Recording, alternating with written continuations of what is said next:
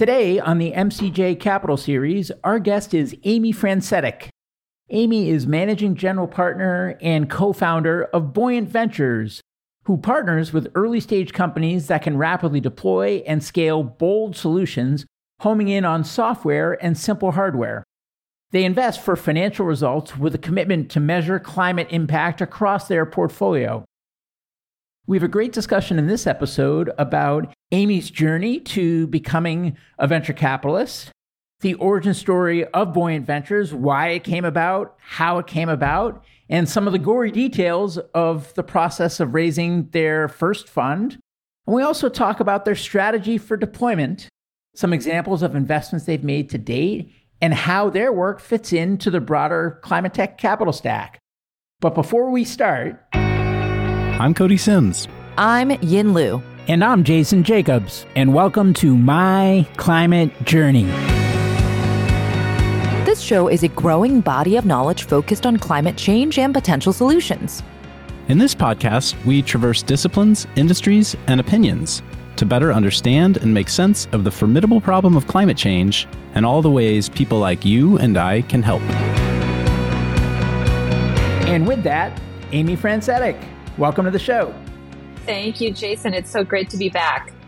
Welcome back to the show, I should say. I don't remember the exact timeline. Maybe it was, got to have been 2 years ago, 3 years ago that you were on? I think it was early 2020, just as we were launching Buoyant and just as COVID was disrupting the world and overtaking us all. I think that was about the time. Yeah, I was a young man. I feel like a lot of life has happened in those few years. Seriously. Oh my God. The last 3 years have been, 30 years. So I totally agree. Well, as I was explaining a little bit before we started recording, the first time you came on the show, it was more of a general episode on the firm. And also you were in a quiet period of sorts, just given where you were with timing. And now we've got this capital series, which has corresponded with our own fund that we're putting together. The first time we're including institutions, meaning that I'm essentially learning a new sport, and we're a few months in, and it took us a few months to figure out how to do this the MCJ way. And the MCJ way is to learn from the best people doing it, whether it be general partners from firms deploying this capital or from limited partners, institutions, strategics, family offices, et cetera, that are investing in these funds. We just want to bring them on the show, give them a platform, learn from them, help foster more visibility and make connections and get to know everybody in the process. So that's why you're back. Thank you. You know, I'm a giant fan. And since you've started, I've been a giant fan. And I think you've done a great service actually to the whole climate community with your educational series and the community you've built and just sharing so openly as you guys have been making investments. So thank you for that. Thanks. I know no other way. And selfishly, I'm a big efficiency nut. And if you just put it all out there, then people have a lot more information, which makes for more efficient discussions when you do actually sit down one-on-one. And your people will self-select in, and people that would be allergic to me in real life, maybe they'll already be allergic to me and save everybody the trouble. So Exactly. Speed up that selection process. Yes. Yeah, I should have done a podcast back before I was married. No. Yeah. Well, isn't that what the dating apps are for now? Yes. For anyone that wasn't part of the first episode or might not be familiar with the firm, maybe talk a bit about Buoyant Ventures and what you do. So we are super excited to be investing in early stage digital climate solutions. So we've got $81 million under management. We did our final close in December. Congrats. Thank you. And I'm in Chicago and my partner, Allison Myers, is in Denver. We're 100% female owned, which will be something I'll comment on during the fundraising process, how that was reflected by some of the LPs. And we're looking for early stage businesses that are primarily software companies and some simple hardware. By that, we mean off the shelf hardware, sensors, hardware that's really in service of the software. And we're looking for solutions that can help us decarbonize as well as help us adapt to climate change. So that's one of our differentiations, is that we're equally focused on mitigation as well as adaptation. And by adaptation, we mean ways to address the loss of life and livelihoods related to climate change, ways to measure and price and expose risk, ways to make infrastructure more resilient. And we have 9 portfolio companies. So we have been investing while we've been fundraising, and we called our early investors capital really hard, actually, to build the beginnings of a portfolio that LPs could diligence to help de-risk us as a fund one. And so that's a big recommendation I have, and I'm sure we'll get to this in the conversation, but I think was very, very helpful for us. And then there's 6 of us on the team, and we're just super excited to be, it's never been a better time, I think, to be investing in climate technologies. And I've been in the space for 18 years, so it makes me really pleased to see so many folks coming in with fresh capital and so many amazing ideas and so many new people coming to the climate industry from other sectors. So we're quite optimistic. Well, it's kind of ironic because it feels like the best time to have a fun one and the hardest time to get a fun one. Oh my God, it's so true. It's so ironic. We launched in January of 2020. So we faced COVID. So then there was COVID lockdown. So when COVID hit, we'd stop fundraising because even though all the LPs were stuck at home, all of us, and willing to take calls, nobody was deploying capital into new funds then. So we went and we did a deal and we invested in Raptor Maps, which is in your backyard in Boston. It's a solar software company. And then we used that as a deal that we could show LPs to help, again, give an example of what we meant by digital climate solutions. And then we went back to market in the fall and we did our first close in May of 2021. And it was a friends and family round, a rather small first close, but it gave us some foundation to begin and then also gave us some capital that we could call to continue to invest and to make progress so that we could attract more institutional investors towards the end. 2 different vectors I'd love to take a look in the Wayback Machine. One is just how you came to be working in clean tech or the clean energy transition or whatever words you want to use to describe it. And then the same question just about how you came to the focus of Buoyant with the early stage digital solutions across mitigation and adaptation. I came to climate after spending 20 years in the consumer technology industry. So I was an entrepreneur early in my career, built and sold a consumer technology company. It was actually a high-tech toy company. We were putting sensors in toys and connecting them to the computer and using the toys to control an educational experience for kids. And we sold that company to Lego and they put it into the robotics line. And then I was working in the wireless industry. And then after I had my daughters and recovered from a health scare that I had, stepped back, and it was a moment in my life to say, well, what do I want to do? I really want to work. I need to work. And talk with my husband. I really need to do something more than just making money. I need to do something that fulfills me. And I care a lot about the environment, and I'm worried about the environment, and I'm worried about what's happening with climate change. So I want to direct my energy into something that can make a difference. And as a mom, I felt what I had to do needed to benefit my kids. And so turned my attention to climate. And I've been a runner my whole life. And to me, nature is healing and therapy and medicine. So it was a very natural thing for me to focus on, and then leapt in with both feet and started to understand and dissect energy markets and clean technologies, and started the Clean Energy Trust, which is an early stage technology accelerator here in Chicago. And in 2021, we rebranded to be Evergreen Climate Innovations. And we've funded 42 companies in the last 12 years. And we put first capital into early stage clean tech companies. Most of them are deep tech, hard science companies that spin out of labs and universities. And that's an important factor because I saw from doing that how hard it was to fund those businesses, how long it took for them to commercialize their intellectual property, what capital was needed to help them make that transition from the research lab into the market, and how much money that required.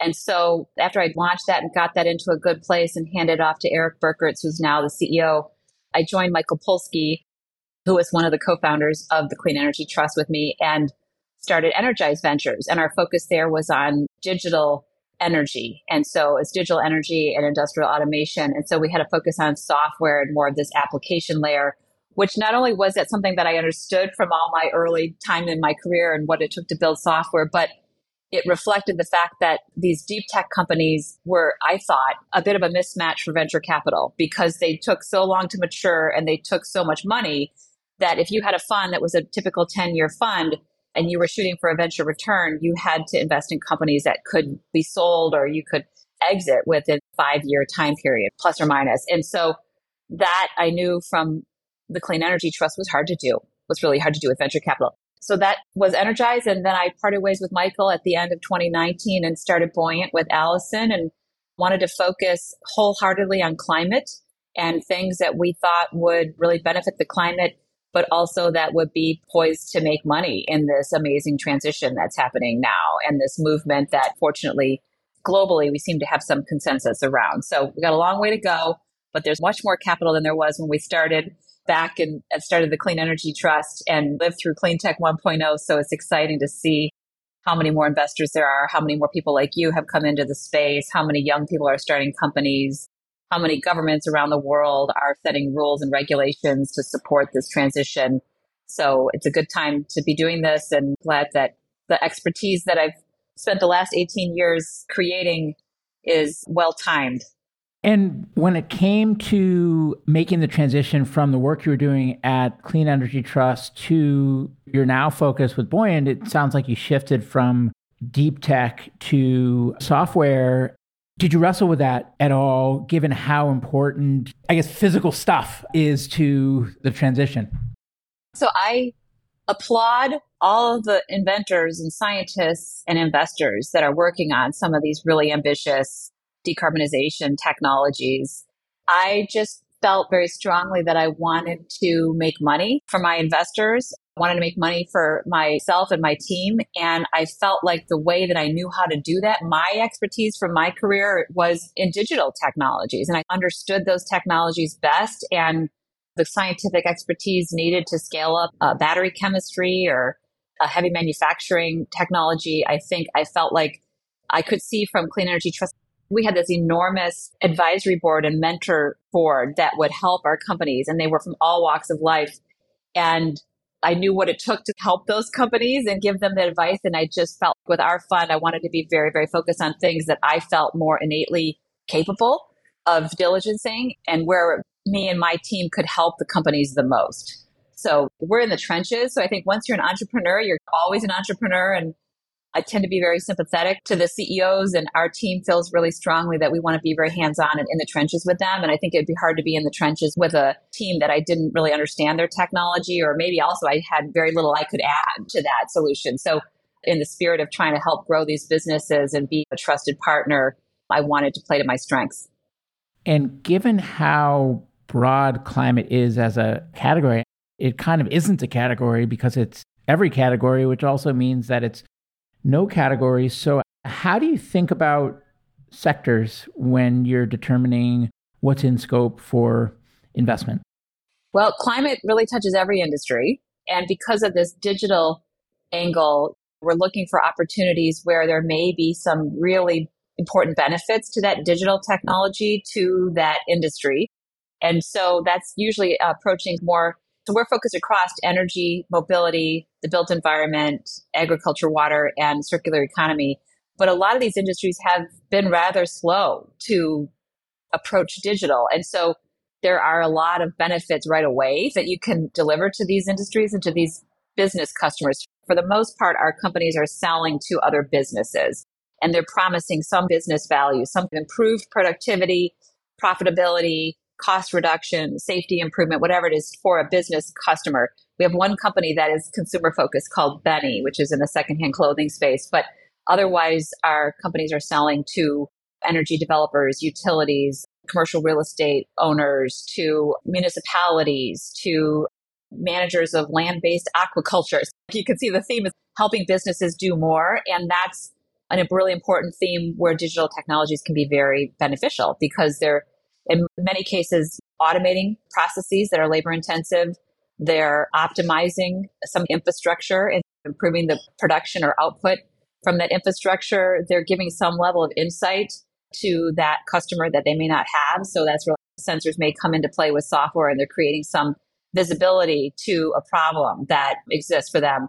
And broadly speaking, many of our companies are data companies. They're ingesting large amounts of data. And so this is where AI is very much in vogue right now. But we already have half of the companies in our portfolio are using artificial intelligence in some way. But this is where all the algorithms that are trained on big data sets are coming into play and helping to provide some benefit to these folks that are maybe drowning in data, or there's data sets that they're trying to get access to that they can't get access to. So they're either sort of making sense of all the data they have, or they're providing them some insights from big data sets, proprietary data sets or public data sets. And they're saying, here's what you should know. And here's what we can tell you about your business and the world and your customers and risk and climate and help you guys make better decisions. So we're very disciplined from a thematic standpoint. Even though we have all these different industries, we tend to be very disciplined and focused on this digital angle. And there's a ton of companies. Boy, I mean, it's just since we started, we've got 1,400 companies in our CRM. We've screened about half of those at some early stage. We've done diligence on 100 of them to get to 9 investments. You can kind of see the traditional venture big top of the funnel getting down to just a few investments. And we'll probably have a portfolio of about 18 to 20 companies with this 80 million. What stage are you typically investing? What's your typical check size? Seed and Series A, anywhere from say $500,000 to $5 million, and happy to lead a round or happy to join a round. So we actually like to lead. We always take a board seat, so either a voting seat or an observer seat.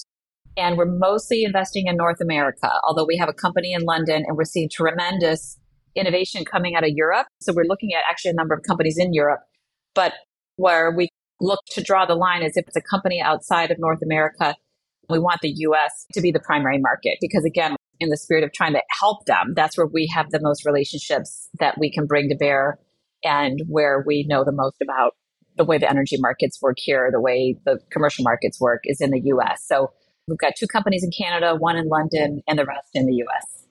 And when it comes to impact and returns, how do you think about each of those relative to how a generalist software venture firm might think about those? We care a lot about that, actually. So at the top of our funnel, we're screening for climate impact. So at the very top, if we can't determine that this company could have measurable climate impact, either mitigation or adaptation impact, then it doesn't make it through to the next level where we're starting to analyze the financial return of that technology. And then when we make an investment, we have a side letter that all of our companies have signed that asks them to commit to implementing a diversity and inclusion policy. So as a female-led fund, we care a lot about diverse voices and diverse seats at the table. And so we ask them to commit to implementing this DE&I policy and then to measuring diversity across their company from top to bottom, from their board down to their lowest level employee and also across their candidate pool. And then we measure that the diversity elements as well as the climate elements on a quarterly basis from the companies, and we publish an annual report. So we're working on our annual impact report now. It'll be out this summer. I'd love to just double click on the measurable impact that you mentioned. How do you measure it? And is there any standard that you can aggregate across the portfolio, or do you really look at it distinctly on a company by company and industry by industry basis? We do it distinctly on a company by company basis because we're working on both mitigation and adaptation. So on the mitigation side, we're obviously looking for some way to reduce emissions and to measure that. But on the adaptation side, we might be looking at risk or dollars covered or lives covered or protected. And so we're measuring slightly different things based upon the company. And sometimes we're also on the adaptation side looking at demographic information, populations that are affected by that technology. So 2 adaptation examples, we have a flood insurance company called Flood Flash. And so we can measure what is the value of the risk that they're covering in their policies, what amount of payments have been made by the company to policyholders when there's been some event, and then what are some of the demographics of those populations that are covered by their policies, their flood insurance policies. And the same thing for Storm Sensor. They're a stormwater management company. So you can see some of the same elements there. But it tends to be pretty bespoke to the company, and we get agreement from the company on those metrics up front before we invest. I've heard some people describe, some fund managers that have been through the process, there's a fair bit of impact capital on the LP side that is looking to deploy in climate, which is great. What we've found with some very initial learnings is that there seems to be quite a bit of overhead with some of the requests that these firms expect that these young funds adhere to. And it starts to feel like a compliance effort that might be too heavy a burden for what's essentially a startup. How do you think about impact capital, and how do you think about impact reporting? And is it compliance for you, or is it something different than that? And I guess correspondingly, how much did you lean into chasing that type of capital for this Fund 1? I would say at least half of our LPs care about impact. So quite a few. And I would say nobody had what I would call particularly burdensome requirements. I think when we told them what we were measuring and we showed them, we published our first impact report last summer. So when we showed them an example, they said, oh, that's great. That's sufficient. Okay. And we are working with a firm called UpMetrics to help collect the information from the companies and then to help aggregate it, which we think will be useful instead of us trying to chase down all the individual pieces from all the companies. And part of the reason we chose them is their experience doing this, but also what they claim to be an efficiency that they have for that collection. So hopefully it is a relatively easy process. And first of all, that's why we do what we do. That's part of the purpose of Buoyant is we want to make sure that we're picking companies that are delivering this benefit to our LPs, but also to the world. That's why we're doing this. The other piece of it is we think that that impact story is beneficial for the companies to tell. So in a competitive job market, having a diversity inclusion policy, casting a widest possible net for talent, being able to measure and talk about your climate impact, we think is really appealing to the employees of the company. And we haven't really had any pushback. I guess it is a level of compliance and oversight that we require, but I don't think it's really that hard to do. And again, it's not 100 things that we're asking them for. It's 3 or 4 or 5 things. So it's not 100 data points that we're trying to collect. We're trying to come up with a handful of metrics that are core to the company's business that, in the case of Raptor Maps, the solar software company whose software helps improve the production of solar equipment. So they can easily measure how many megawatts of solar have been used or processed by their customers. And then they have the historical production history that they keep.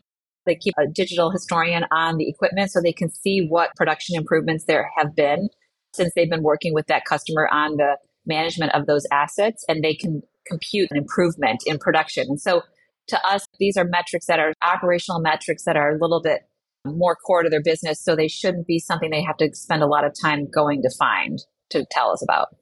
How important is impact as a core motivator for the teams that you back?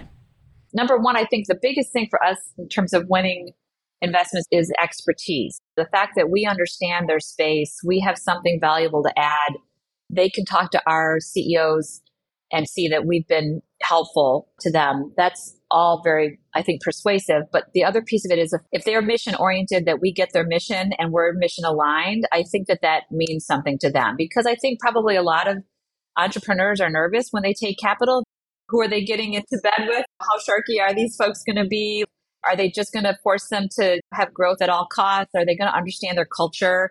Are they going to be supportive of their culture? And I think we do care a lot about culture and translating that impact into culture for these businesses so that there's reasons why people want to work at that company. There's reasons why customers want to do business with that company, in addition to the obvious business advantages that they provide or the paycheck that they can offer these employees, that there's some additional reason or purpose that is meaningful and personal and connects with folks. And I think that's one of the great things about climate is all these young people. From my perspective, having been in this space for 18 years, I always say young people are going to save us because they care so much about this and they're going to school and getting degrees in sustainability and energy policy and earth science, and they're looking for jobs in this space. And if they can't find jobs, they're starting companies. And I think they're getting vocal about this. And we have this weird mismatch between young people, the Gen Zs and the millennials, the boomers that are making all the rules and the energy policy. They're not in sync. So I think that needs to get more in sync. People are really concerned. This is the number one thing. Climate is the number one concern for Gen Z. And climate anxiety is real. The anxiety that young people feel about what's happening in the world and how our environment is getting harmed and destroyed and worried about what kind of world they're going to live in, that's very real and tangible. So I think they're motivated. They have that youthful optimism that I think is hard for all of us as we get older to maintain. And you have to really harness that and I think have some hope that they're going to be having a real impact. I think it's just a core value. When you set out to pull the fund together, how did you think about what types of LPs you would target? And then how does that align with the mix of LPs that you ended up with now that you've done final close? we were very clear that our impact is going to be a byproduct of our climate focus, but we are here to make money. And so I think we felt that financial sustainability, investing in businesses that had commercial opportunity and success would attract more capital and would create returns for investors, and they would therefore put more money into these businesses. We saw that financial sustainability as really key to our overall success. But I think when we were talking to investors, we were looking for investors who shared our vision of what world we wanted to live in and what we were trying to accomplish from an impact standpoint. But we were really looking to invest in businesses that were going to return capital to investors. Think about institutional investors. We don't have many institutional investors, but we definitely have some. And we're really proud to be working with some really wonderful institutions like the state of Illinois, Bank of America, and others that came in and gave us a vote of confidence with Fund One, Fiduciary Trust, and a few other banks that came in.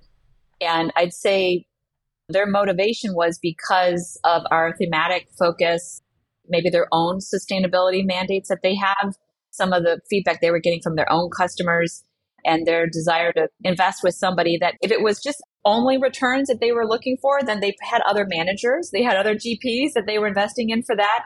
But if they wanted to get something in addition to the returns, that we were able to provide that for them. And you know what's funny, talking to some of these institutionals, is that because we were focused on digital solutions, sometimes we fell through the cracks because they had a real asset team that was doing energy and the infrastructure group, where they're doing the returns associated with real assets, which are lower returns and a lot of debt and much less risky. And then they had the PE and venture group, which was all tech and all general tech. I think we belong in that bucket over there, which is the return-oriented tech group. But thematically, we're working on this stuff over here. And so we don't know which bucket to put you guys in. So sometimes we fell through the cracks with those investors. But I think that our hope is with others, they had a clear mandate where they were looking for some of this climate angle. And I will also say that some of them still had a hangover from Clean Tech 1.0, because we did hear that. And I don't know if you've heard that, Jason, in your fundraising with, oh man, we did clean tech and did we lose so much money? And I can't get my CIO to take a look at that. Even though it was 14 years ago, they got burned so badly that they're just worried that this is going to be the same. So I think that those kinds of folks, it was hard to convince, and we probably didn't get them into our fund. Hey everyone, I'm Yin, a partner at MCJ Collective, here to take a quick minute to tell you about our MCJ membership community, which was born out of a collective thirst for peer-to-peer learning and doing that goes beyond just listening to the podcast. We started in 2019 and have grown to thousands of members globally. Each week, we're inspired by people who join with different backgrounds and points of view. What we all share is a deep curiosity to learn and a bias to action around ways to accelerate solutions to climate change. Some awesome initiatives have come out of the community. A number of founding teams have met, several nonprofits have been established, and a bunch of hiring has been done. Many early-stage investments have been made, as well as ongoing events and programming, like monthly Women in Climate meetups, idea jam sessions for early-stage founders, climate book club, art workshops, and more. Whether you've been in the climate space for a while or just embarking on your journey, having a community to support you is important. If you want to learn more, head over to mcjcollective.com and click on the Members tab at the top. Thanks, and enjoy the rest of the show. And as you were going through the process, you mentioned, I think before we started recording, that it was a slog. Look, it's a slog for all Fund Ones, regardless of the macro. But how did you figure out as you were going through the process, when people say, for example, we don't do Fund Ones or things like that, there's just factors outside of your control that no matter what you do, it's square peg and round hole, at least for a Fund One, but it's a good relationship to have for the future. Directionally, how did you figure out when to control the controllable versus when to not let the stuff that's uncontrollable get in your head? How did you parse through which is which, basically? Honestly, take a call with anybody. Okay, so I would take at least one call with anybody and try to, beyond just pitching them, I would try to get information from them. And I would ask them questions. First, I would say, do you do venture? Do you do Fund Ones? Do you do climate? Okay, if they couldn't say yes to those or they said no to any of those, it was a nice to meet you. I'll tell you a little bit about Buoyant, but it was a short call. Okay. The other thing was a lot of them would say yes to those questions. But then the next question was, so tell me some of the funds you've invested in. And sometimes there were none. So then you could tell that they're just kicking the tires. And so if they hadn't invested in anybody yet, they're thinking about it. And so it's still valuable to talk to them, because what you're then doing is setting up the file on you and they're tracking your progress for Fund 2. So I saw that as still really valuable to talk to them. And then best was if they said, okay, we've done this fund, this fund, this fund, and we're looking for 2 or 3 more. And so then we're like, now, okay, let's go. This is the right connection. And in some cases, what we heard a lot at the end of the fundraise, the second half of last year, and what I'm sure is still a factor, is this idea that with the interest rates rising, with the public equities market starting to drop, they were all overweight in venture. They had a lot of capital tied up in venture. And so they would say, we're not doing any more venture. We had a few LPs we were developing for a long period of time, and I thought I was close to getting them over the finish line. And they said, we're not doing any more venture right now. So that's the macro piece that you can't really fight that. So I think then it's still, if everything else was a good fit, but because of what was happening in the market, honestly, you can't force it. So then you just, as a friend of mine said, who was great at sales, every no is one step closer to a yes. So you had to let it roll off your back. Just keep going down your list, because fundraising is a sales process and you're turning over all these rocks and sort of trying to figure out who's a fit. And you have to do research. You have to listen and talk to people and go, oh, here's somebody who's deploying capital. Hone in on that and talk to folks that we worked with a placement agent with Big Path Capital. They helped us. And so they were very good at finding out for us.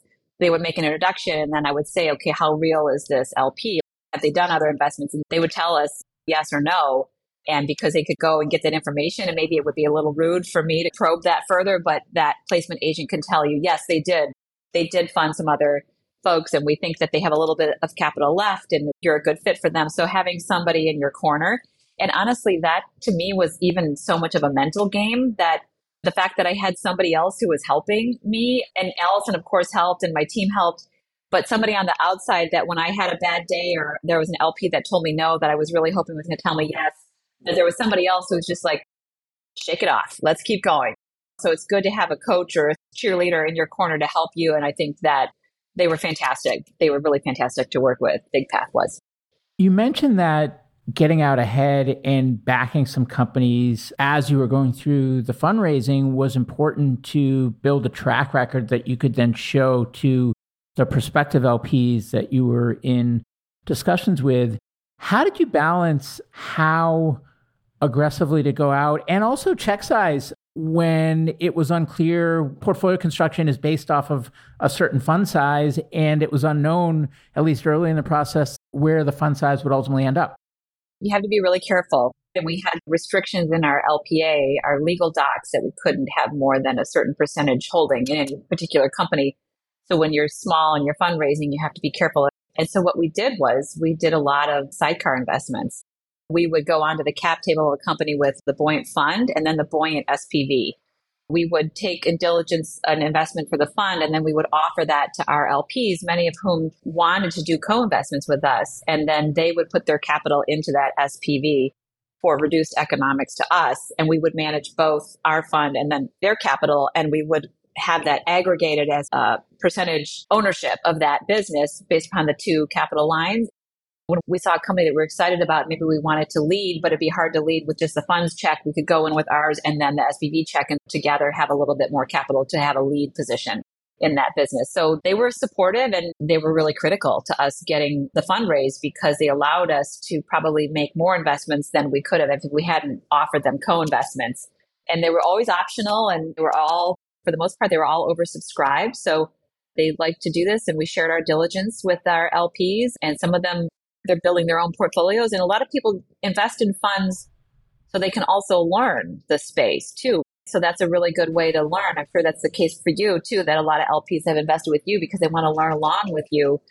And so we offered those co-investments only to our LPs, and we share all our diligence and we share all our research. And so I view that as an opportunity to help educate them about the space so that they can make informed decisions apart from us as well.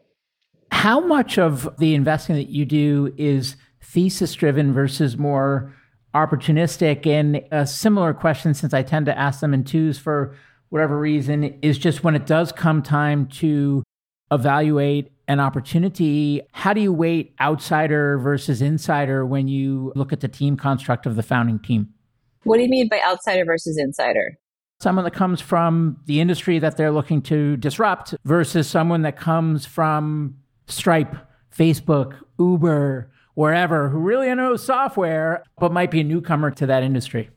I think with the exception of one, all of our CEOs are first-time CEOs. And most of them, for the most part, they all had some relevant experience at either another company, a big company, or a startup. In some cases, they were pivoting over and learning climate for the first time, but we felt confident that their focus of their company was something they could do. We were convinced that they could do it. So that's addressing your outsider versus insider. What was your question before that? I forgot the first one was. Thesis versus opportunistic. Inbound versus outbound. Okay, yeah. Do you publish an RFP? Here's the 12 areas that we want to see founders doing stuff in, or is it really just could be anywhere? We are getting a tremendous amount of inbound since we publicly launched the fund. And so we have a form that they can fill out on the website. Jacob on our team helped build a connector from the website to Affinity that will turn that information and put it into Affinity. And we screen all of those investments for fit with our stage and our focus. And sometimes they're not digital companies, or sometimes they're too early or they're too late or whatever. So it's easy to screen them out. And we try to really take a good look at all the ones that come inbound and screen them for suitability. One of the things that we do that has helped uncover some really awesome investments is we do this deep dive research on certain themes or questions we have within our thesis. So we've done a body of work on climate risk intelligence that led to 2 investments in our portfolio. We just finished some hydrogen research and looking at the hydrogen market through a digital lens. And we're in the process of diligencing a few companies that have resulted from that work. We did some research on carbon markets, on ag tech. We just finished food waste. We're looking at fleet EV management right now. And so we do this with MBA fellows. So how does a little team, we're 6 people, how do we do all this research? We work with really talented MBAs from some of the best schools across the country. So Stanford, Michigan, Columbia, Northwestern. And they work with us part-time and do the research in partnership with us. We open up our network so they can do primary interviews with our experts that we know. And then we collaborate with them, but then they produce a set of slides and then they do a blog post that summarizes the research for us. But the goal is always a detailed market map so we can see what is some of the investable opportunities potentially in this category. And then we talk to all those companies. We go reach out to them to learn about them. And then in the course of talking to the experts, they're really helping us refine our thesis within that deep dive that we've done. But the hope is that it will lead to some investable opportunities, or in some cases, it may tell us, we did a whole body of work on ocean data, and we were looking for data companies that could have a climate theme within the oceans. And we determined that it was a very interesting opportunity. It was really greenfield, but it was too early. That a lot of the companies that we were finding were just very, very early. Let's watch this category, but let's maybe invest in a little bit more time when they've had a little bit more market traction, when some of the technology could be improved. And so we actually didn't invest in that space. That's also the point. Sometimes you're doing that work to determine maybe we should wait on that. We did a whole bunch of work on carbon markets. It caused us to be very cautious about carbon markets.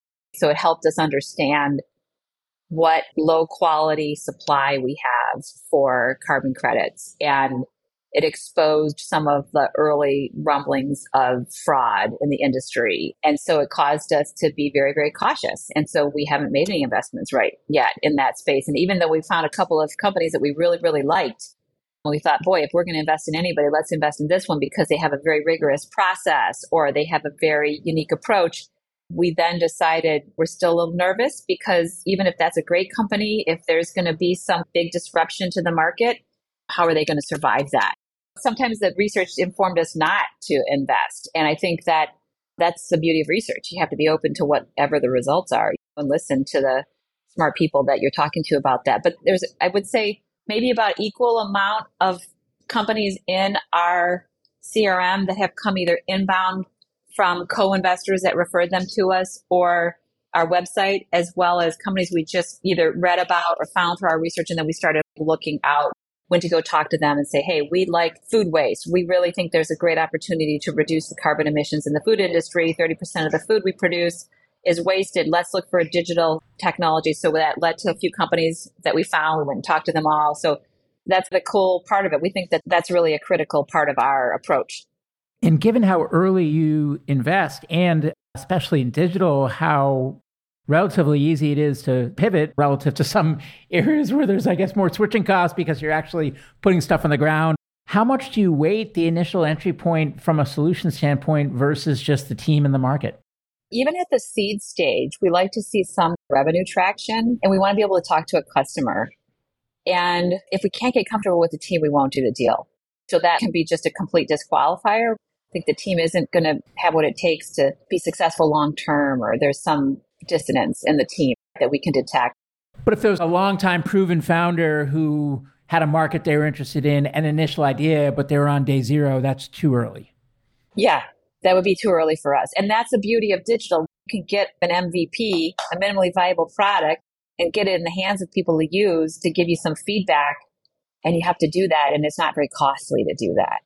Yeah, if it's just an idea, we would want to stay close to somebody who's really smart and really good and we liked.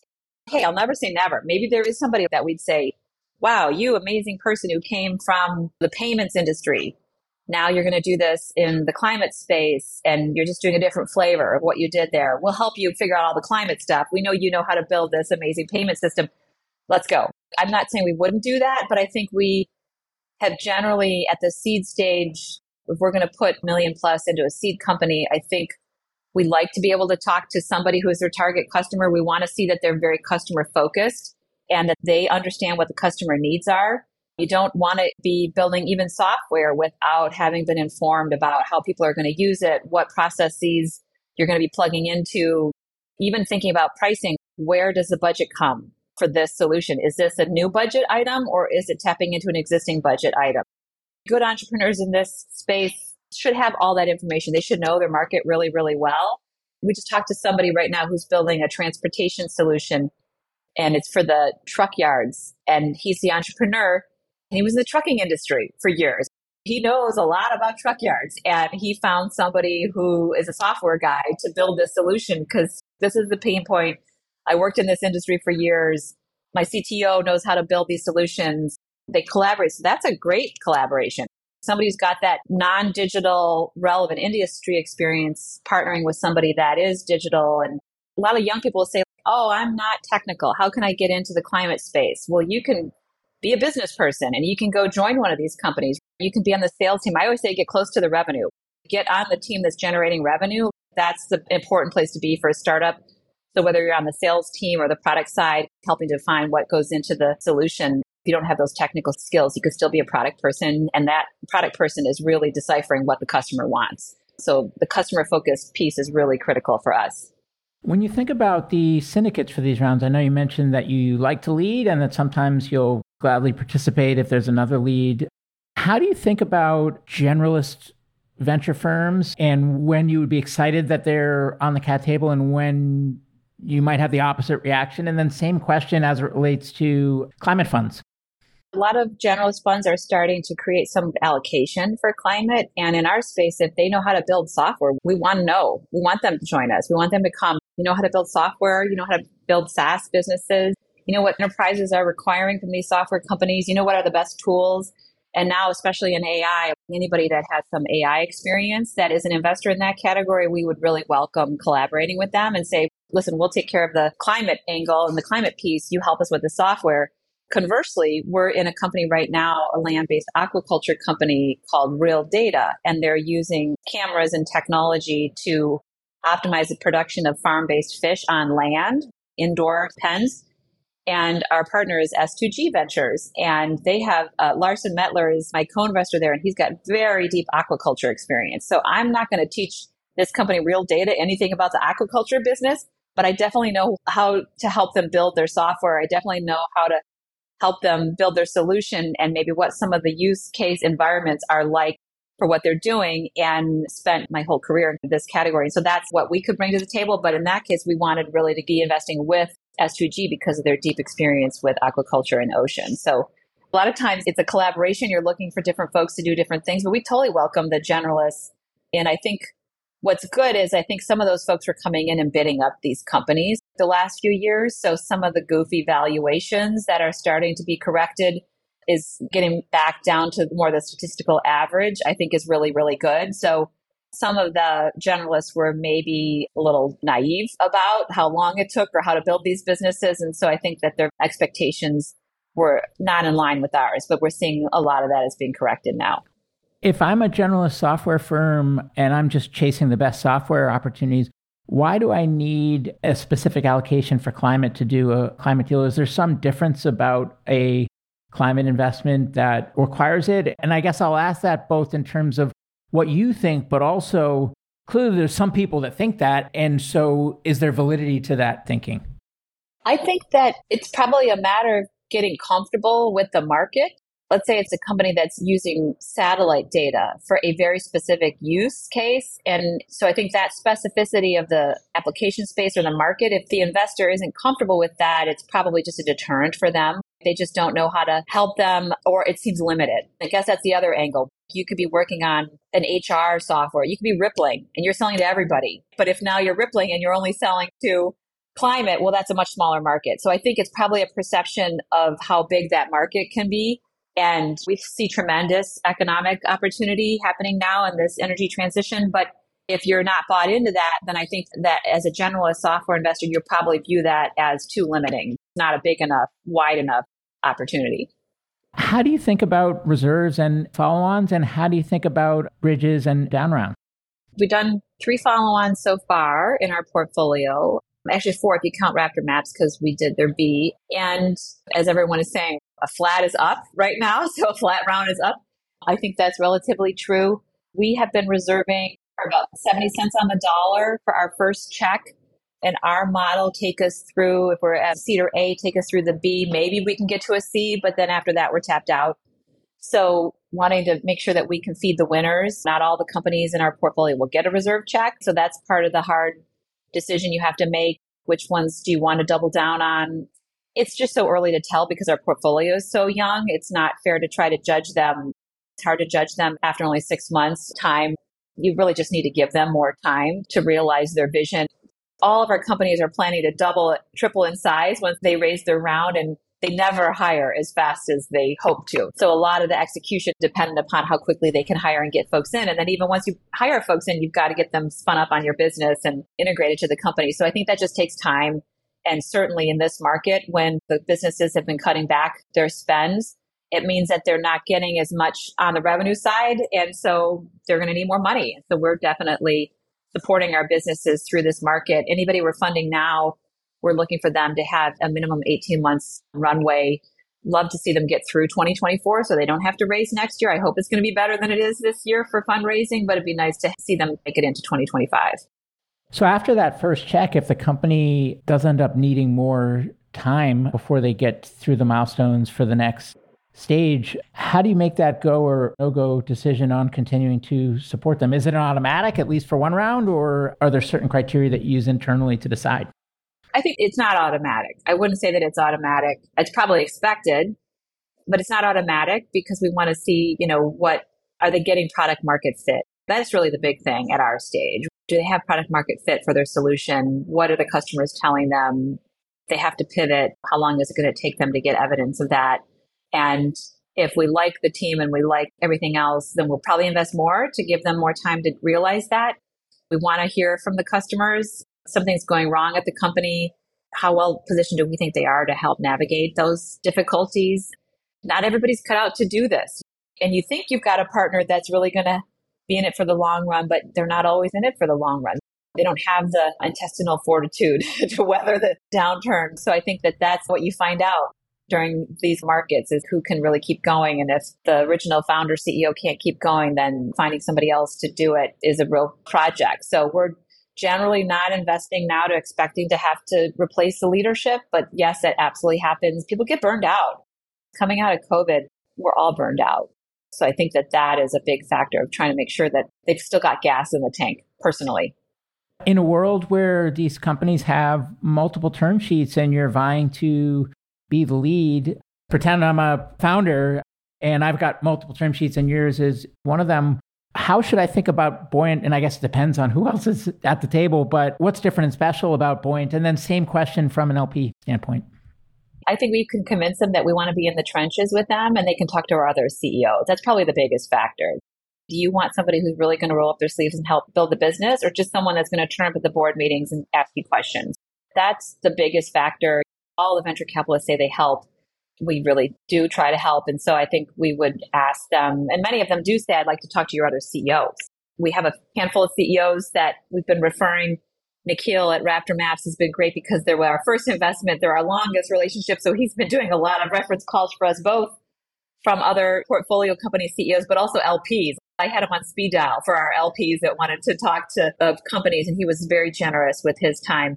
So I think that that's a big thing, is just trying to convince them that we're going to be in the trenches with them. That's probably the biggest factor. And then the fact that we understand what they're doing in their market. I remember when we met Flood Flash, we had just finished this research on climate risk intelligence, and we were studying parametric insurance as a type of insurance or an insurance innovation that's suitable for climate change.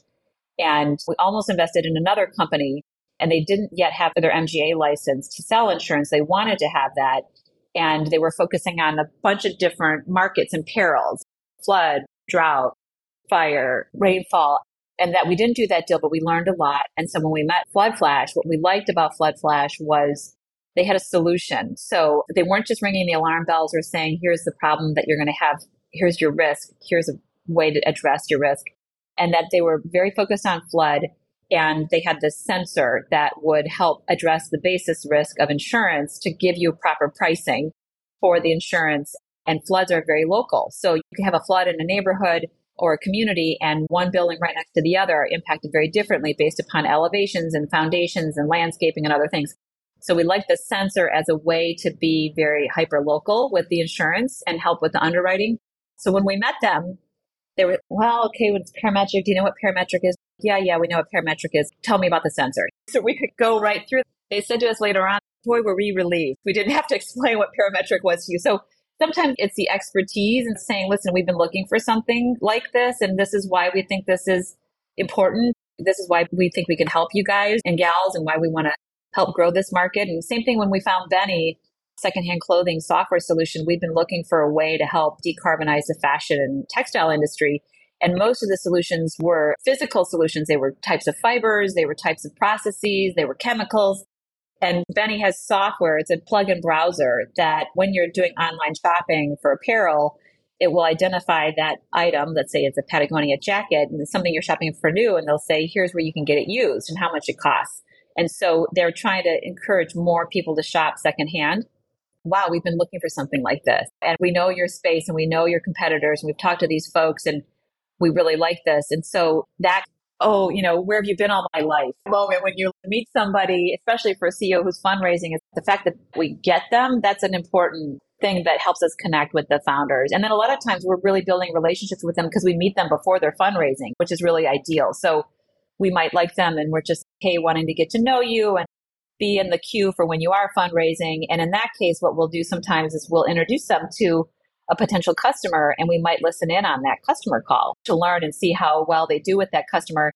And that's really great because then we learn something about them and also about the customer, and then they get a customer introduction. And so that buys us some goodwill with them for when they are fundraising, but also helps us refine our thesis. And that, of course, takes time. So that's a matter of finding somebody you really like, and it's just they're not fundraising. Maybe they just closed a round, so they're not going to be raising for another year or two. So we can take our time.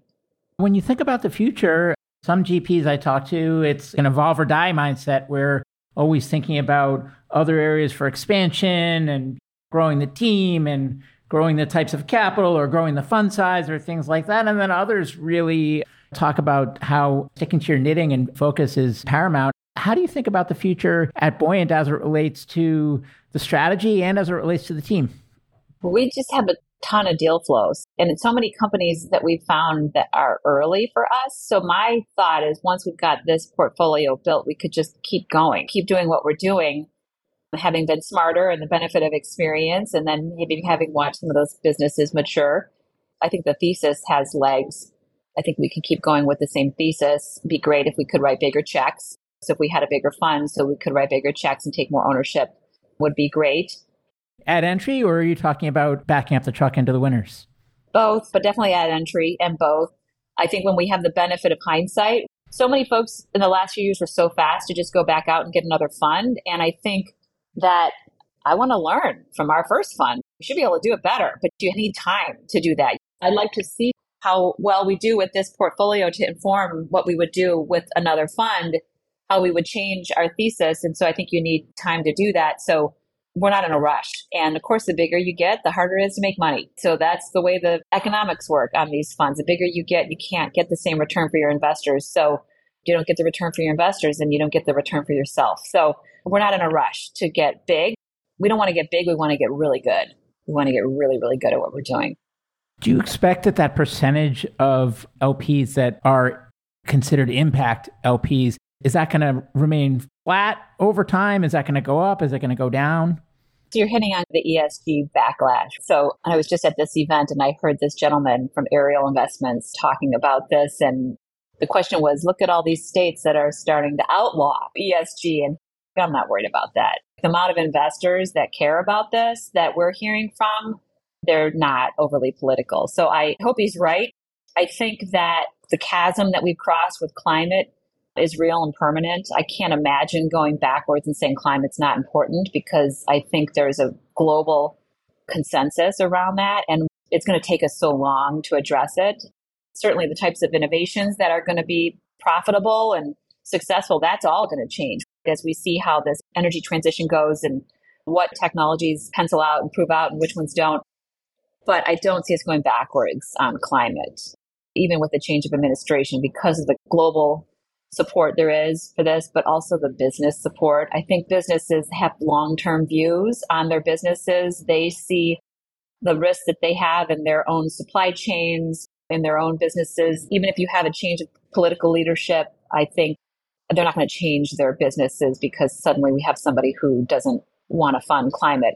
I think we're all very hopeful. What has happened with the Inflation Reduction Act is not just about that $400 billion that's coming from the feds, but all the private capital that's going to be mobilized in these solutions. And so seeing that as super catalytic, I just want to make sure that they can get a lot of that capital out before there might be some change of leadership in Congress or in the White House, so that they don't try to undo that or slow it all down, so they can defund some of those initiatives if they wanted to. So want to see that get deployed and see it have as much impact as possible and as soon as possible.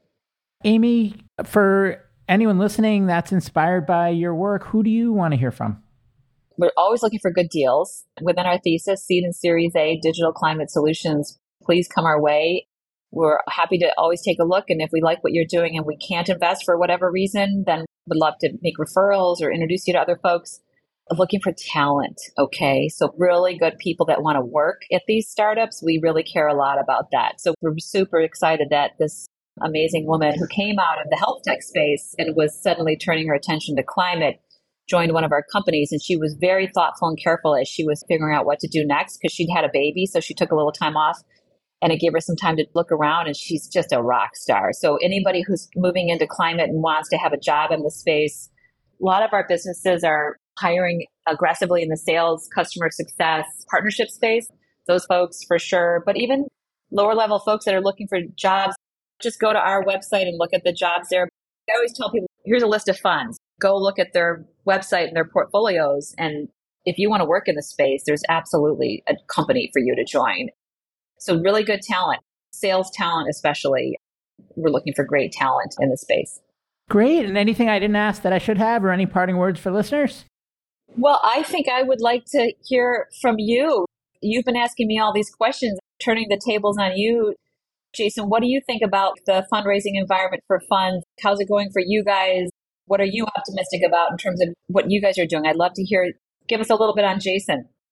Yeah. Well, we were investing out of these rolling funds on AngelList for the last 9 quarters, so for a little over 2 years. And it was going well. I think what we realized during those 9 quarters, we really refined our approach. We learned a lot, and we got to a place where we were ready to plant some roots. And we had all these strategic, well-placed individual LPs that were really important for our flywheel in terms of deal flow, in terms of help with diligence, and in terms of help to the portfolio companies post-investment.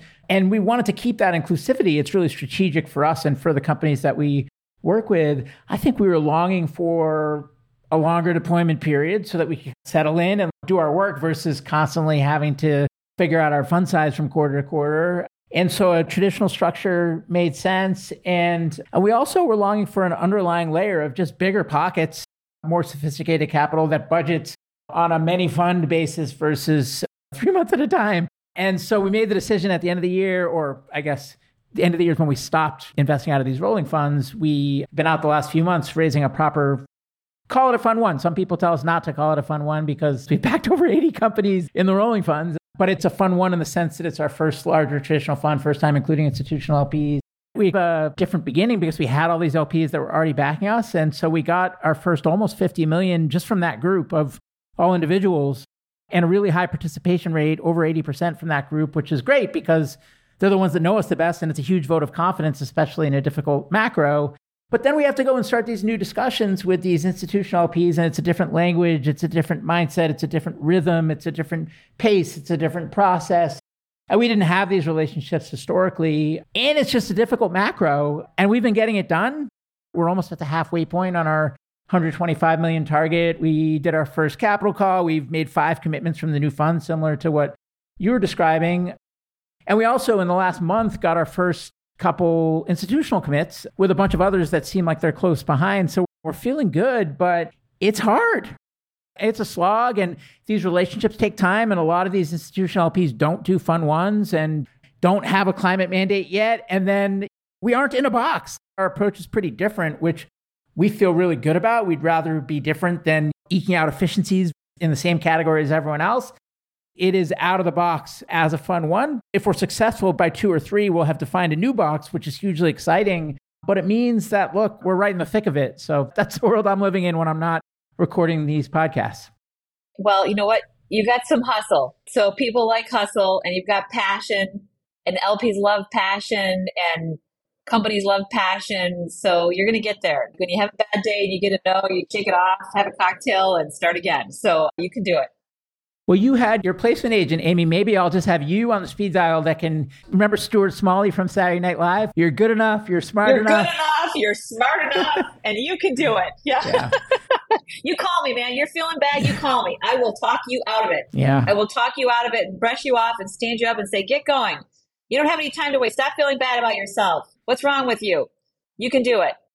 Well, thanks so much for making the time. I know I learned a lot from this discussion, and that means that I think there's a lot of other people that will as well. And they might be other emerging managers like me. They might be potential founders trying to figure out what firms to work with, or even how VCs think, or it could be LPs looking to deploy capital in the space, and maybe they'll be giving you a call. So hugely grateful for the transparency and for the time, and really looking forward to keeping in touch and to doing more work together as well. It's such a pleasure, Jason, and always happy to compare notes on LPs too. If you want to, we can sit and go through our list, and I can help brainstorm maybe who might be a good fit for you guys, and especially now that we're done.